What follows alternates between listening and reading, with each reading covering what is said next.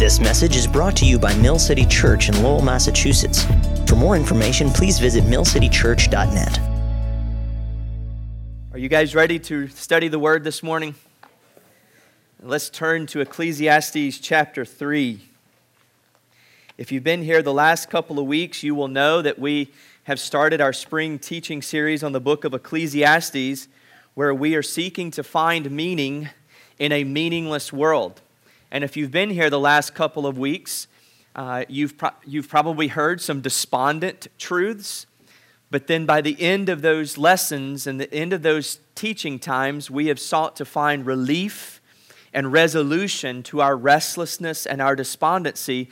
And what we have learned the last couple of weeks is that life itself is meaningless if this life is all there is. We have read chapters 1 and 2 where we have seen the preacher who we believe to be Solomon. He's at the end of his life and he's writing to his son. And he is describing the events in life, the events here on earth. And he's basically saying, look, I have pursued all things I could pursue in order to make myself happy and find meaning on earth. I've done it through possessions, I've done it through vocation, accomplishments, career, relationships, sex, art, music, you name it, I've done it, and nothing satisfies me. There is nothing of lasting value if this world is all there is. And we've seen how that phrase, under the sun, and you're going to see it several times as we make our way through the book of Ecclesiastes, but when he talks about life under the sun, it's crucial in our understanding the book of Ecclesiastes, because if you don't understand what he's saying there, then sure, you walk away very despondent and even depressed. But he's basically saying, again, if this world is all there is, life under the sun, here, this meaningless existence, then sure, there is nothing of lasting value. But because Solomon was a God follower, because we are Christ followers today, we know that this world is not all there is. And so we know that life may be meaningless if this is all there is, but because this is not all there is, and because we have the life giver himself, Jesus Christ, who has called us to himself, He helps us interpret and find value and meaning in everything and anything we do. And so just as we've seen that life is meaningless without Jesus, and just as we've seen that our pursuit of pleasure and even the American dream is meaningless without Jesus, this morning we're going to see that time is also meaningless without Jesus. God has created us as beings who are in the context of time. We understand time, we are in history itself, but also in life, we find ourselves in these recurring patterns and seasons of life that on face value, there doesn't seem any meaning at all to them. And we're going to turn to the text now. I want to read the text. This is a very familiar text, probably, even if you haven't read this passage of Scripture. You've probably heard the first 8 verses, at least on the radio, at some point in your life, because the Byrds literally took this poem and put it to music about 50 years ago. They only added a couple more words. Everything else in the song is this passage. So you've probably at least heard this on the radio.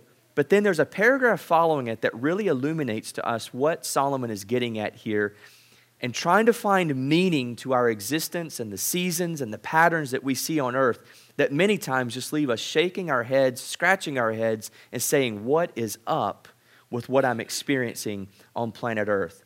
The text says this, for everything there is a season and a time for every matter under heaven, a time to be born and a time to die, a time to plant and a time to pluck up what is planted, a time to kill and a time to heal, a time to break down and a time to build up, a time to weep and a time to laugh, a time to mourn and a time to dance, a time to cast away stones and a time to gather stones together, a time to embrace and a time to refrain from embracing, a time to seek and a time to lose, a time to keep and a time to cast away, a time to tear and a time to sow, a time to keep silence and a time to speak, a time to love and a time to hate, a time for war and a time for peace.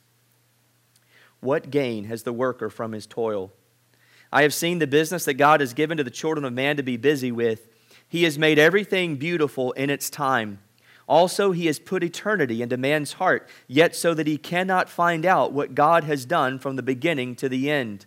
I perceive that there is nothing better for them than to be joyful and to do good as long as they live.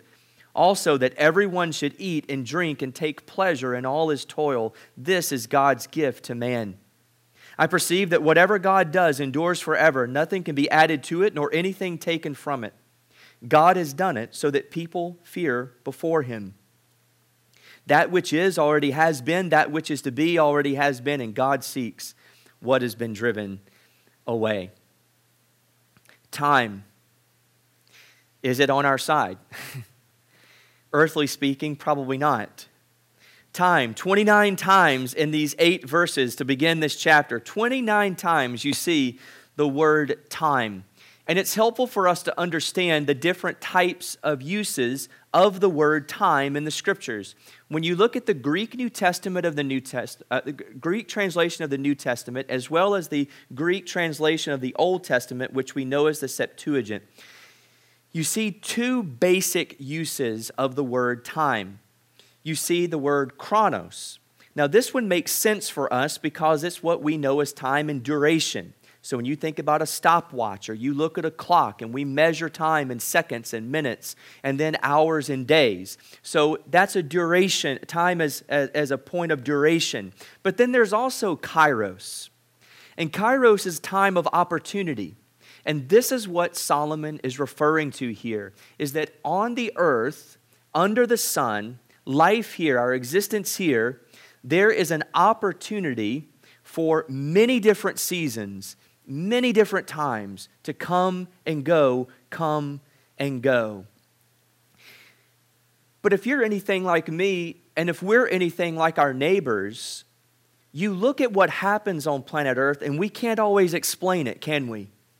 We can't always explain why some people are born here and then some people die here. We can't explain why calamity comes to this group of people, but this group of people was spared. We can't explain nations going to war throughout the centuries. We can't explain so many things in this earth, so many things of our time under the sun when you look at history. And so we speculate, we reason, we seek to explain. Some people fall back and they think that time is just arbitrary, that opportunities, times are just arbitrary, seasons are arbitrary, that God just wakes up one morning and decides, well, zap, I'm going to do that. But what Solomon points us to is something completely different. When we first read verses 1 through 8 and we see this poem, we're very tempted to start looking for the application. Okay, so there's a time when I should be born. There's a time that I should die. There's a time that I should plant. There's a time that I should pluck up what's planted. There's a time that I should kill. Oh, I should kill? Really? And then there's a time to heal. So we go through here and we're trying to look for the application, see, okay, so there's a time where I should do all of these things. That would miss the point of this poem entirely. What Solomon is describing is he is describing life here on planet Earth and how God has ordained times and opportunities and seasons for a multiplicity of emotions, events, and actions to take place. And we're going to see a big picture truth here. There are at least 3 in this text I want to show you today. But this first one really sums up everything, especially in verses 1 through 8, and it's this. God controls the times and seasons for everything. That's his big point here. God controls the times and seasons for everything. This poem and the subsequent verses put in the paragraph after it put on vast display the sovereignty of God. And the sovereignty of God means that there is nothing in life, nothing on earth that is outside of his purview or control. He is controlling everything. He is in control. He directs it. He ordains time. He ordains circumstances. And there's not a single circumstance that's outside of his control. And what I hope to show you today as we make our way through this text and the rest of our outline is this should be a relief and a balm of ointment on our questioning and burdensome hearts today. is that God controls the times and seasons for everything. Zach Eswine, he's a great writer, great preacher. He talks about this poem as a list of disquieting moments and delightful moments. And so you can go down through here, you can see it. So there are some delightful moments in life, like a time to be born, a time to plant, a time to heal, a time to laugh, a time to dance. There are many delightful moments on life, and there are opportunities and seasons for those delightful moments. But there are also many disquieting moments that we experience here in a world that is governed by sin. We experience death. We experience the death of loved ones. We experience murder on earth. We experience breaking down. We experience mourning and weeping. You go down the list, disquieting moments, delightful moments. He goes on to say, Eswine does, as if the preacher says to us, as you travel out there in the world under the sun, remember this about your times. There are beginnings and endings, goods and evils, things we choose, and choices that we did not make but must deal with. We age, we face realities with relationships and necessities with work. We encounter varying human moods and actions. Such occasions await all of us. And if we're tempted, like our neighbors or some of our family members might think, we do think it's just accidental. It just kind of comes and goes, and it's just by chance. We're living just one big life of a lottery ticket, right? But what we see in the text is something very different. I want to show you all the ways in which this passage points to the sovereignty and the control of God over our times and opportunities on earth. You can see this in your notes. Follow along with me. First, we see that His plans are intentional. His plans are intentional. When you make your way down through this paragraph, this poem, it makes very plain and clear that God is specifically and intentionally giving us different seasons, different moods, and different actions in life. It's not arbitrary. It's intentionally under His control. Acts chapter 17 tells us in verse 26 that He's even very specific in the boundaries on earth. Paul says, and He made from one man every nation of mankind to live on all the face of the earth, having determined allotted periods and the boundaries of their dwelling place. You are alive today. You are living in New England. You are living in the state of Massachusetts here, or the state of New Hampshire, where literally God, now someone else may have done it on earth, but God is the one ultimately who drew the boundaries of these states. God is ultimately the author behind what your driver's license says. He has ordained this time, He has ordained this setting, this boundary for your life. His plans are intentional. His plans too are good. They are good. If you go down to verse 11, in summing up what he wrote about in the poem, Solomon says this: He has made everything beautiful in its time. Everything is beautiful in its time. It's good. The New American Standard actually translates this word appropriate. So you see, when we look at circumstances and we look at seasons and we look at times on earth, we question, we doubt, we even shake our fists at God sometime because we presume that we know better than Him. We presume that we would do a better job of ordaining and executing the solar system and human existence than He does. But the Bible tells us here that the circumstances, the times, and the seasons that we experience and see here on earth, God says they are appropriate. And they're appropriate because they're His plans. Thirdly, the Bible tells us here that His plans are mysterious. In verse 11, it says that He has also put eternity into man's heart. We're going to look at that more in just a moment. Just hold that thought. Yet so that he cannot find out what God has done from the beginning to the end. And so very quickly, he says that God has given us a taste of eternity.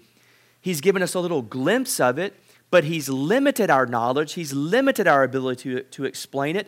And so there are many things on earth, many times and seasons and opportunities that we just cannot explain. They are mysterious because they're His plans. Fourth, His plans are eternal.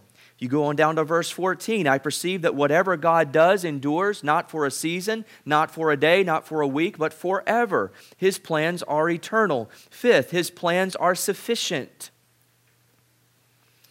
He says that they endure forever. Nothing can be added to it, nor anything taken from it.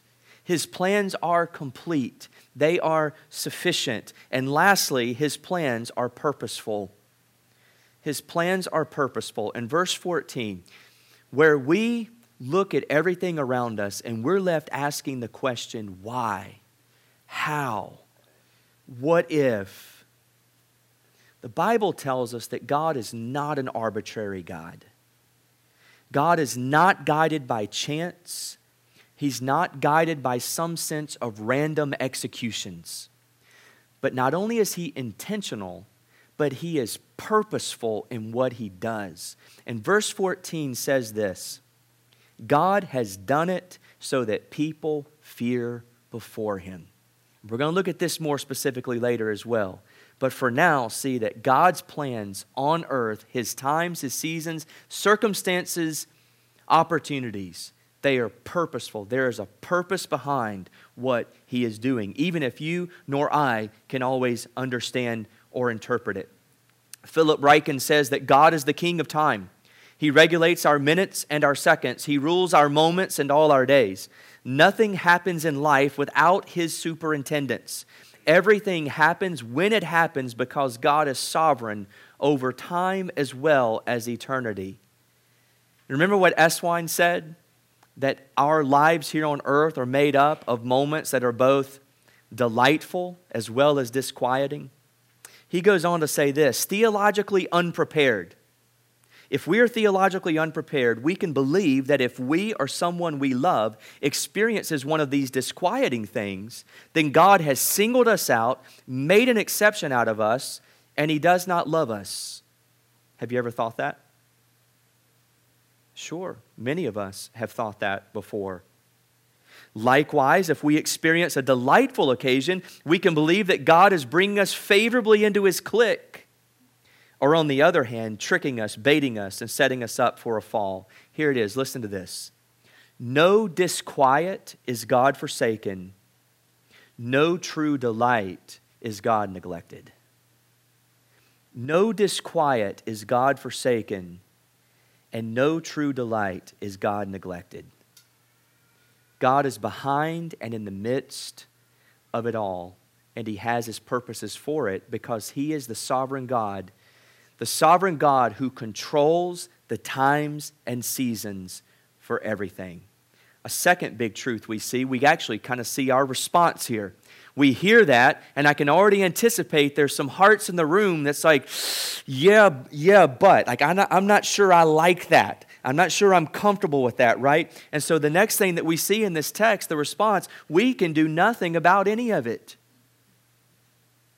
God controls the times and the seasons for everything, and you nor I can do nothing about any of it, is what the text tells us. He gets to the end of this poem, and in verse 9 he says, what gain has the worker from his toil? Now, Bible students, if you've been here the last couple of weeks, where have we heard that before? You go all the way back to chapter 1, right? In chapter 1, verse 3, he asked the same question. What gain do we have for all of our life of toil? And we've talked about how that word gain is talking about it as far as like a financial gain. If you think about the stock market, you want a profit at the end of your playing in the market, right?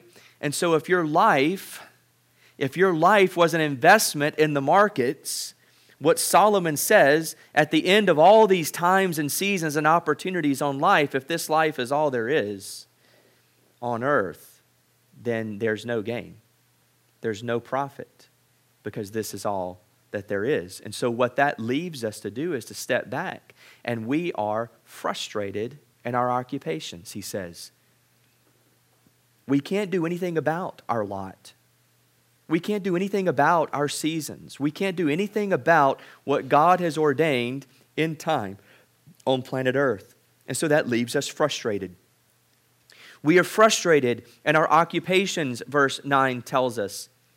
Because not only is there no net profit to our work at the end of our life's work, we're left toiling on earth and wondering on earth, isn't there something more? I mean, there's got to be more to life than what I'm experiencing. Have you asked the question before? Congratulations, you're a human being, right? It's like Reba McEntire from back in the 90s. She famously sang this song talking about a single mother who was just wondering about her lot and her plight on earth. And she famously sang, is there life out there? So much she hasn't done. Is there life beyond her family and her home? She's done what she should. Should she do what she dares? She doesn't want to leave. She just wonders, is there life out there? Or perhaps Hootie and the Blowfish get the essence of Solomon's poem and point even better. Time is wasting, time is walking. You ain't no friend of mine. I don't know where I'm going. I think I'm out of my mind. So whether you identify more with Reba or whether you identify more with Hootie, right? We're left wondering and asking these questions. And you see, left to ourselves in a world where there is nothing but this world, our occupations and schedules, they do toil us. They do frustrate us. They seem to trap us in a monotonous prison of time, walled in by time clocks and paychecks, with the clanging of clogs and gears in the background. And all of this leads us to ask, isn't there more to my time on earth than this? You see, I actually believe that every man, woman, and child asks this question intuitively all the time. Whether we know it or not, whether we realize it or not, whether we're active in it or not, we're constantly asking ourselves this question. Isn't there something more? Why? Why does every human being share in this experience? I believe verse 11 tells us. He has made everything beautiful in its time. Also, He has put eternity into man's heart. See, where does that question come from? Where does that desire to know more come from? It's because God has wired it inside of you. God has put eternity into your heart. In other words, He made you with an innate sense that this world is not all there is. And this is actually one of the things that is at the very foundation of the fact that God created you in His image. Now, if you've gone to Mill City for any length of time, you've heard us talk about the image of God, that we are image bearers of God, and that man and woman, humanity, is God's prized creations on planet Earth. We are the only part of creation made, designed in His image, meaning that we reflect Him and are like Him in ways that the rest of the creation simply is not. And that God put eternity into man's heart is one of the defining marks of being made in the image of God. He did not put eternity in the hearts of the animal kingdom. Now, I know that we are dog lovers, right? As a society, as a culture, we love our dogs. And I'm with you, man. I love dogs too. Dogs are really, really cool. And dogs, we dress dogs in people clothes. We feed dogs people food. And we let dogs sleep in people beds. Hey, I've had dogs before in my life. I'm guilty as well. We even call dogs our sons and our daughters. We look at our actual biological kids and say, that's your little brother or that's your little sister when we're talking about the dogs. Been there, done that, got the t-shirt, right? But we can only take this so far because we're different from our dogs. God hasn't wired eternity into your dog's heart. I mean, can you imagine your knuckle-headed Labrador retriever sitting in his favorite chair, staring out the window, contemplating quantum physics and the origins of the universe? No, not at all. That's absurd. Your dog may be sitting in his favorite chair and he may be staring out the window, but what he's wondering is, are you ever going to come back home so that he can go outside and pee and get a milk bone afterwards, right? That's what your dog is thinking. There's not much more complexity to his thought life. God didn't put eternity in your dog's heart. But he did put eternity in your heart. And he put eternity in my heart. And that's why we wonder, shouldn't I exist for something more than what I know? Something more, something more. Well, something more than this world does exist. And in the midst of our frustrated occupations on earth, you can know for certain today that you were most certainly created for more. The Bible tells us in Isaiah 43:7 that you were created for God's glory. You were created for God's glory, to find your ultimate identity, worth, and home in Him. This is why men and women and children race and strive and do everything they can on earth to find an identity for themselves, because they're trying to find rest for their weary souls, while the reality is that you were created for something else. And as long as you stay disconnected from God, and as long as you keep Him at arm's length, and as long as you suppress that knowledge that this is what you were created for, you can try all you want. Pursue relationships, pursue sex, pursue career, pursue pleasures, just like Solomon showed us last week, but you'll never be satisfied. It'll never be enough, is what he'll tell us. That's why when we hear about how God controls all the times and seasons on earth, it's actually quite liberating to step back and say, I can't do anything about any of this. I recognize my frustration, so why not surrender? Instead, we try to explain it away. Instead, we try to come up with speculations and hypotheses of why things are the way they are. This is innate to us as well because of our sin nature. But what Solomon tells us is not only does our toil here on earth leave us frustrated in our occupations, but he also says that we are then humbled in our explanations.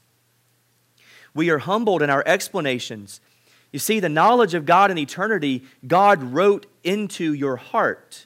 However, that knowledge that He wrote into your heart about eternity has its limits. It's a very limited knowledge. It's a very limited awareness. Look at the rest of the verse. He put eternity into man's heart, yet so that he cannot find out what God has done from the beginning to the end.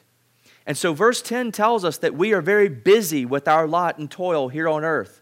We're busy working. We're busy trying to explain. We're busy speculating. But the Scripture says it'll only take you so far. You can only know so much. And the reason you can only know so much is because God has designed you that way. So keep trying to search it out. Keep trying to figure it all out, but you'll be just as frustrated at the end as you are today. Jesus said this in Acts 1, verse 7, before He left to be at the right hand of the Father. He says, it's not for you to know times or seasons that the Father has fixed by His own authority. See, Jesus echoes Solomon. And so as much as humans want to explain life and speculate about what has, is, or will happen on planet Earth, our knowledge is so limited. Our perspective is so short-sighted. And the Bible tells us that that should humble us. That should humble us to recognize our limits, our inabilities, our humanity. Remember in chapter 1, our lives are described as a vapor in terms of eternity, in terms of time. We're literally here today, one moment, and gone the next. Here's what our perspective is like. What if all you knew of the Star Wars franchise was the final scene from The Empire Strikes Back? You know the last big epic fight scene in The Empire Strikes Back? The scene where Luke Skywalker fights Darth Vader, and Vader confesses to Luke that he's his daddy. Luke with yelling the epic, "No!" right? Vader chopping off Luke's hand, and then Luke falling down the deep, dark tunnel while the rebellion retreated. You remember that? If that's all you knew of the Star Wars franchise, you'd be intrigued. But you would have a lot of questions. well, wait a minute. What led up to this?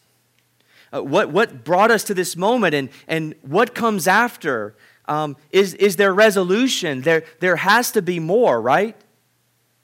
You would only have caught a glimpse of the writer-director's plot and storyline of the beautiful epic he had crafted on paper and then put to the big screen.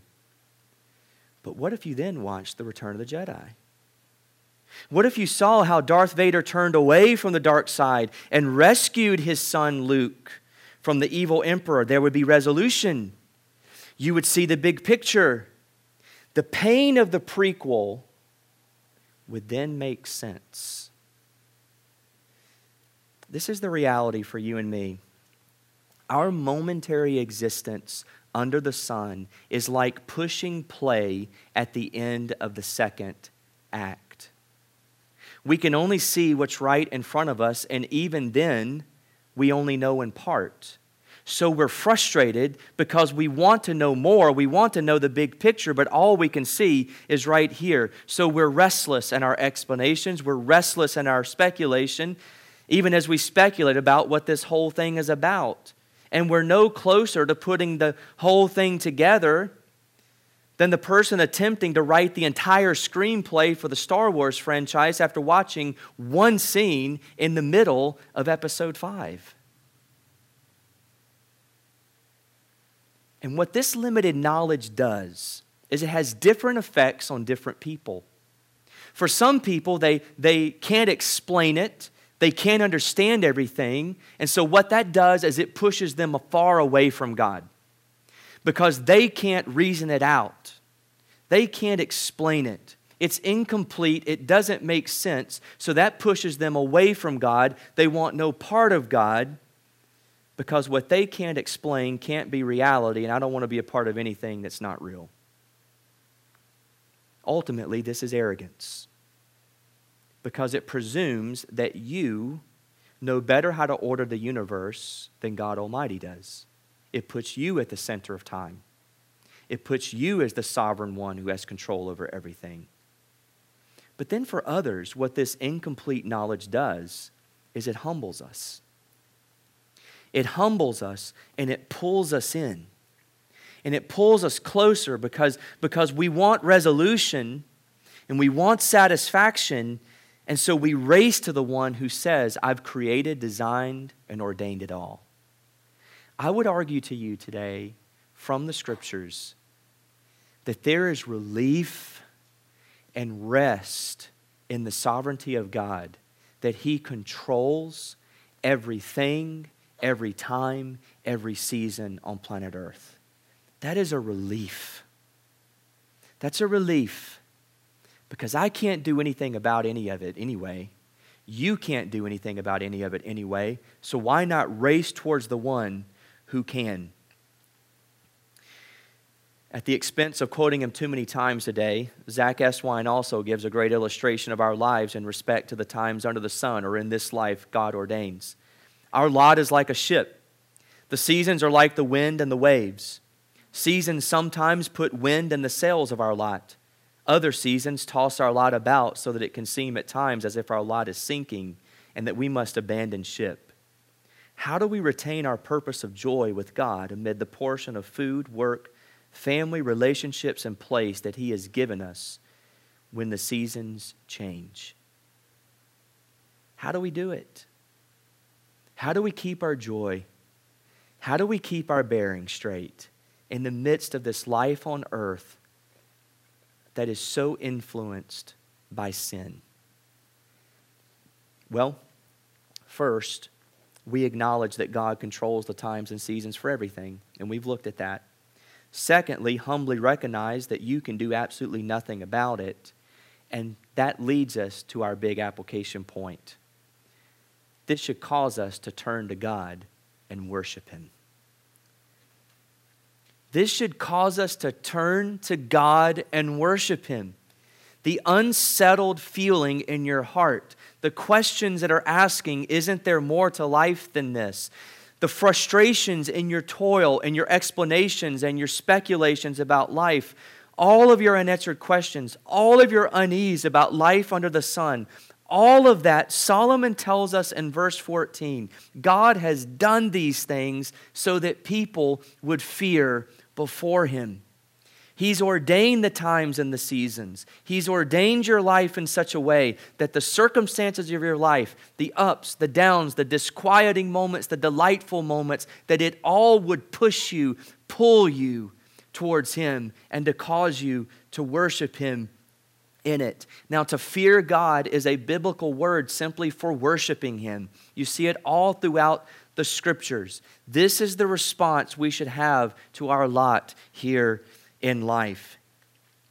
So rather than questioning God, shaking our fists at God, indicting God, presuming that we know better than God, or rather than shrinking back in a state of depression and fatalism, because that's a temptation too, right?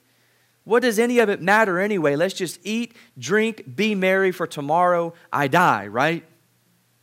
So rather than doing that, instead, we can respond like the psalmist in Psalm 31, and we can say, "But I trust in you, O Lord.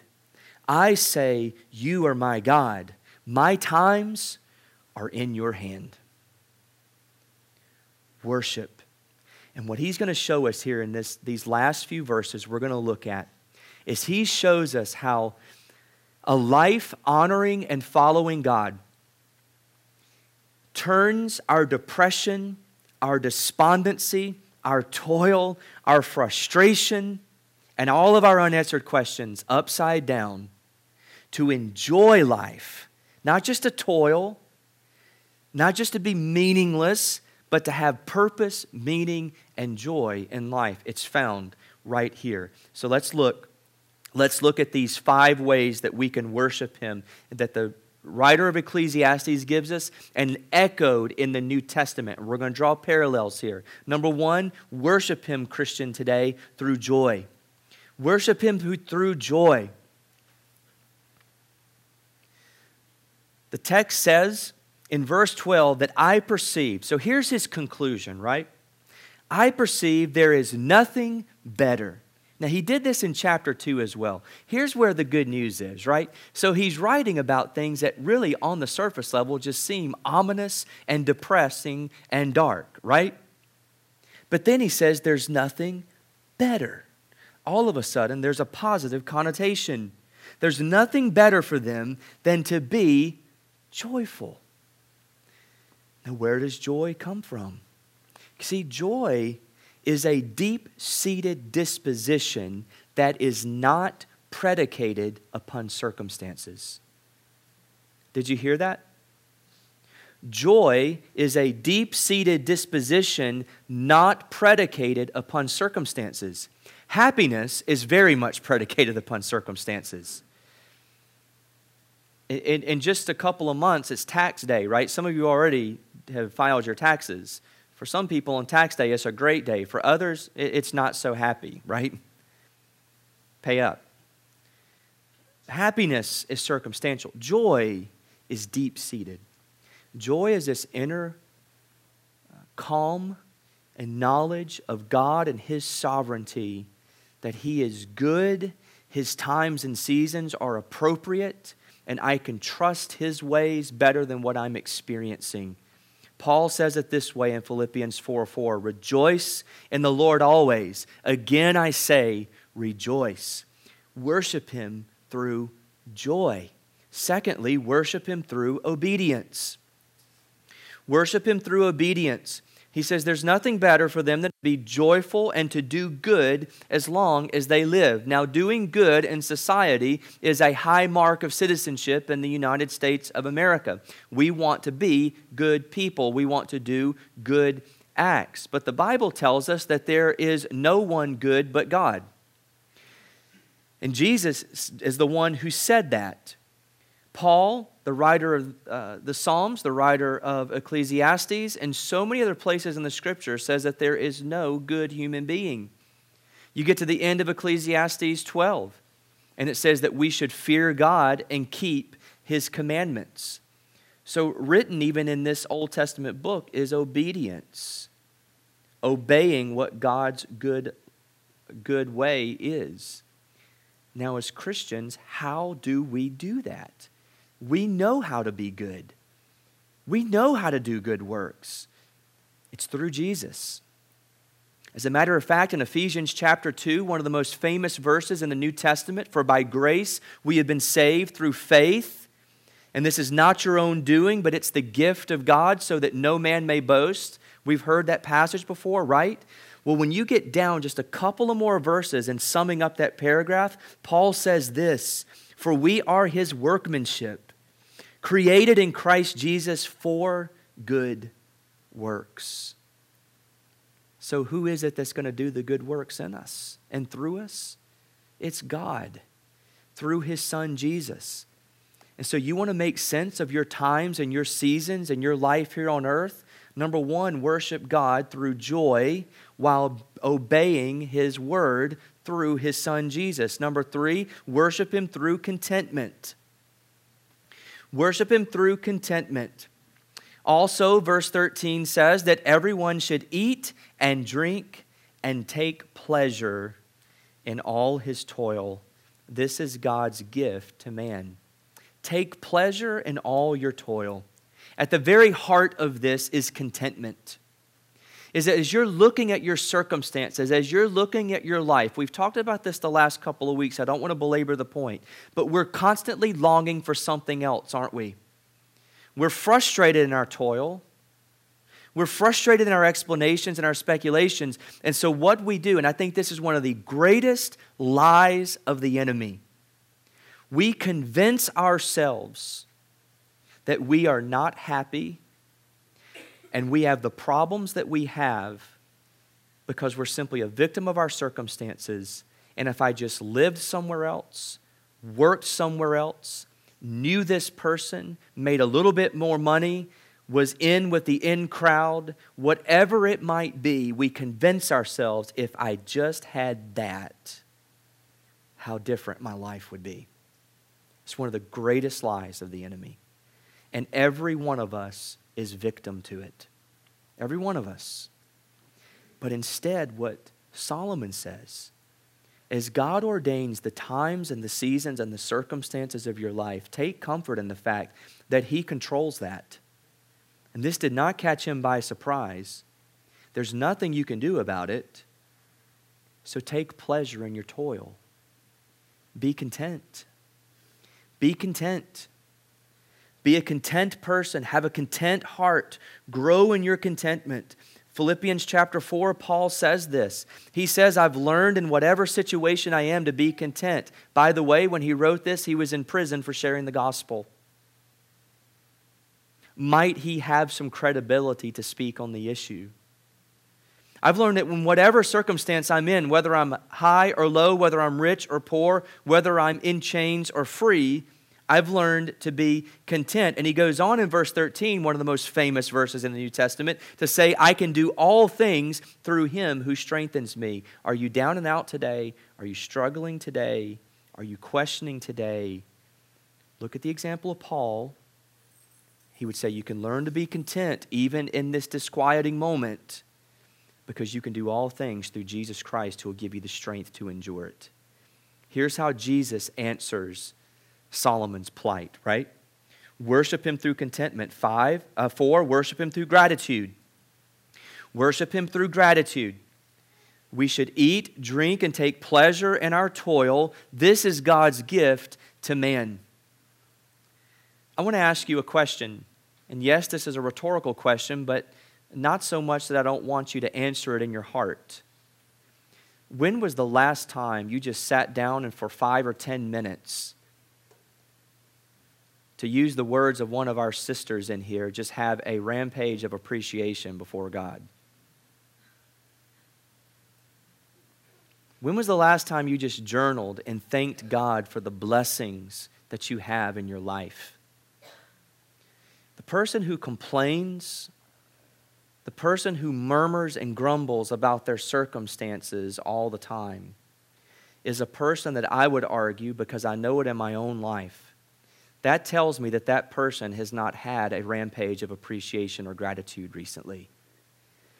Because when you pause and reflect upon the goodness of God and the gifts that He is constantly bestowing on us, His children, there are very few things that I believe that can change our dispositions and change our disquieting hearts quicker than simply thanking God for all the blessings that He's given us. And I don't mean just doing a blanket thing like, God, thank you for everything you've done for me. No, I mean just start listing, writing them out.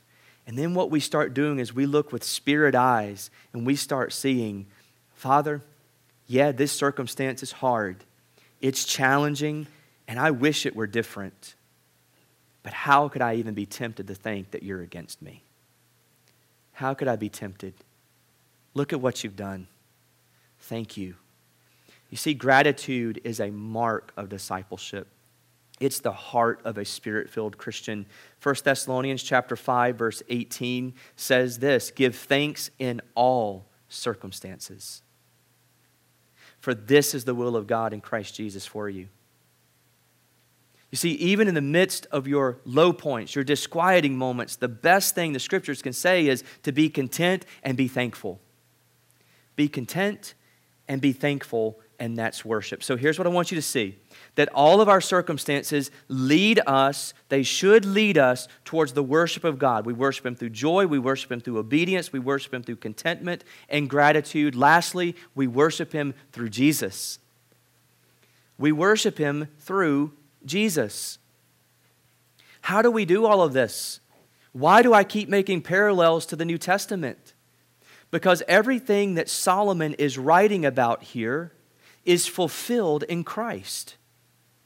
All of the disquiet, all of the murmuring, all of the grumbling, all the frustration and toil that is in our lives in response to our lot here on earth, all of that is fulfilled and satisfied in Jesus Christ, who, Galatians 4 tells us this, that when the fullness of time had come, God sent forth His Son, born of woman, born under the law, we could even say born under the Son, to redeem those who were under the law so that we might receive adoption as sons.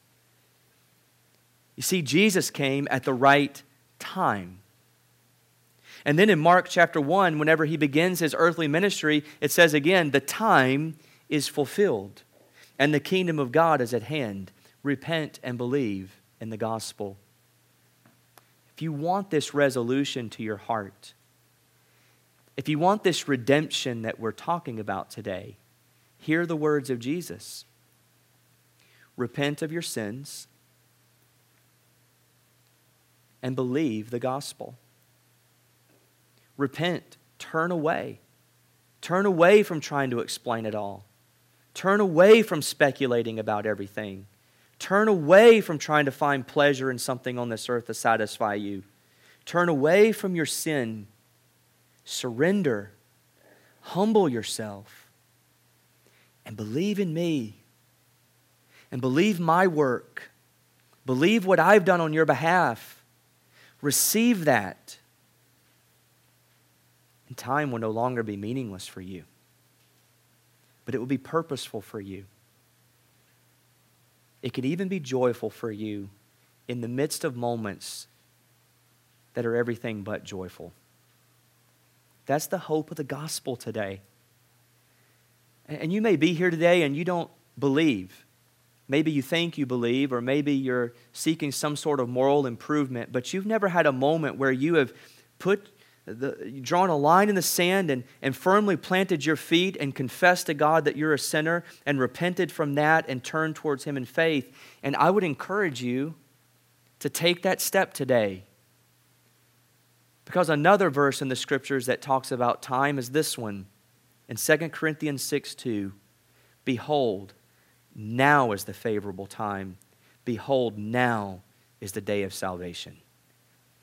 Why continue kick the salvific can down the road? Repent and believe today. But I also believe that this message is so pertinent for the Christ follower here today. And the reason is because I'm a pastor and a shepherd, and as a result of that, I'm privy to a lot of information. I'm privy to a lot of lives.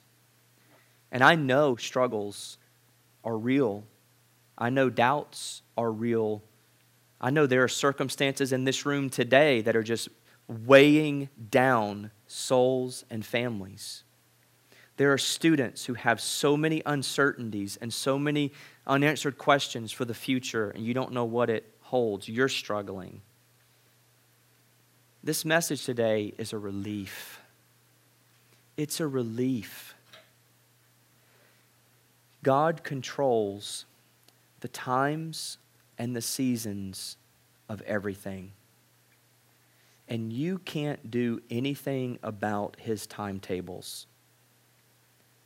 And so surrender your incessant need to try to overtake Him and to explain it. And receive your lot. Receive the life that He's ordained for you. And be joyful and content. Be thankful and grateful. And worship Him through His Son, Jesus. Our Father, we pray to You today because we recognize we need You so much. We confess to You all the ways and all the times we try to control our own lives. We confess to You today that we think we know better so many times.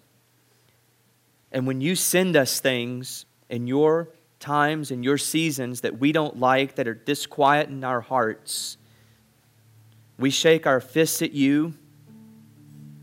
We indict You. Because how dare anything uncomfortable happen to us in a world that's governed by sin?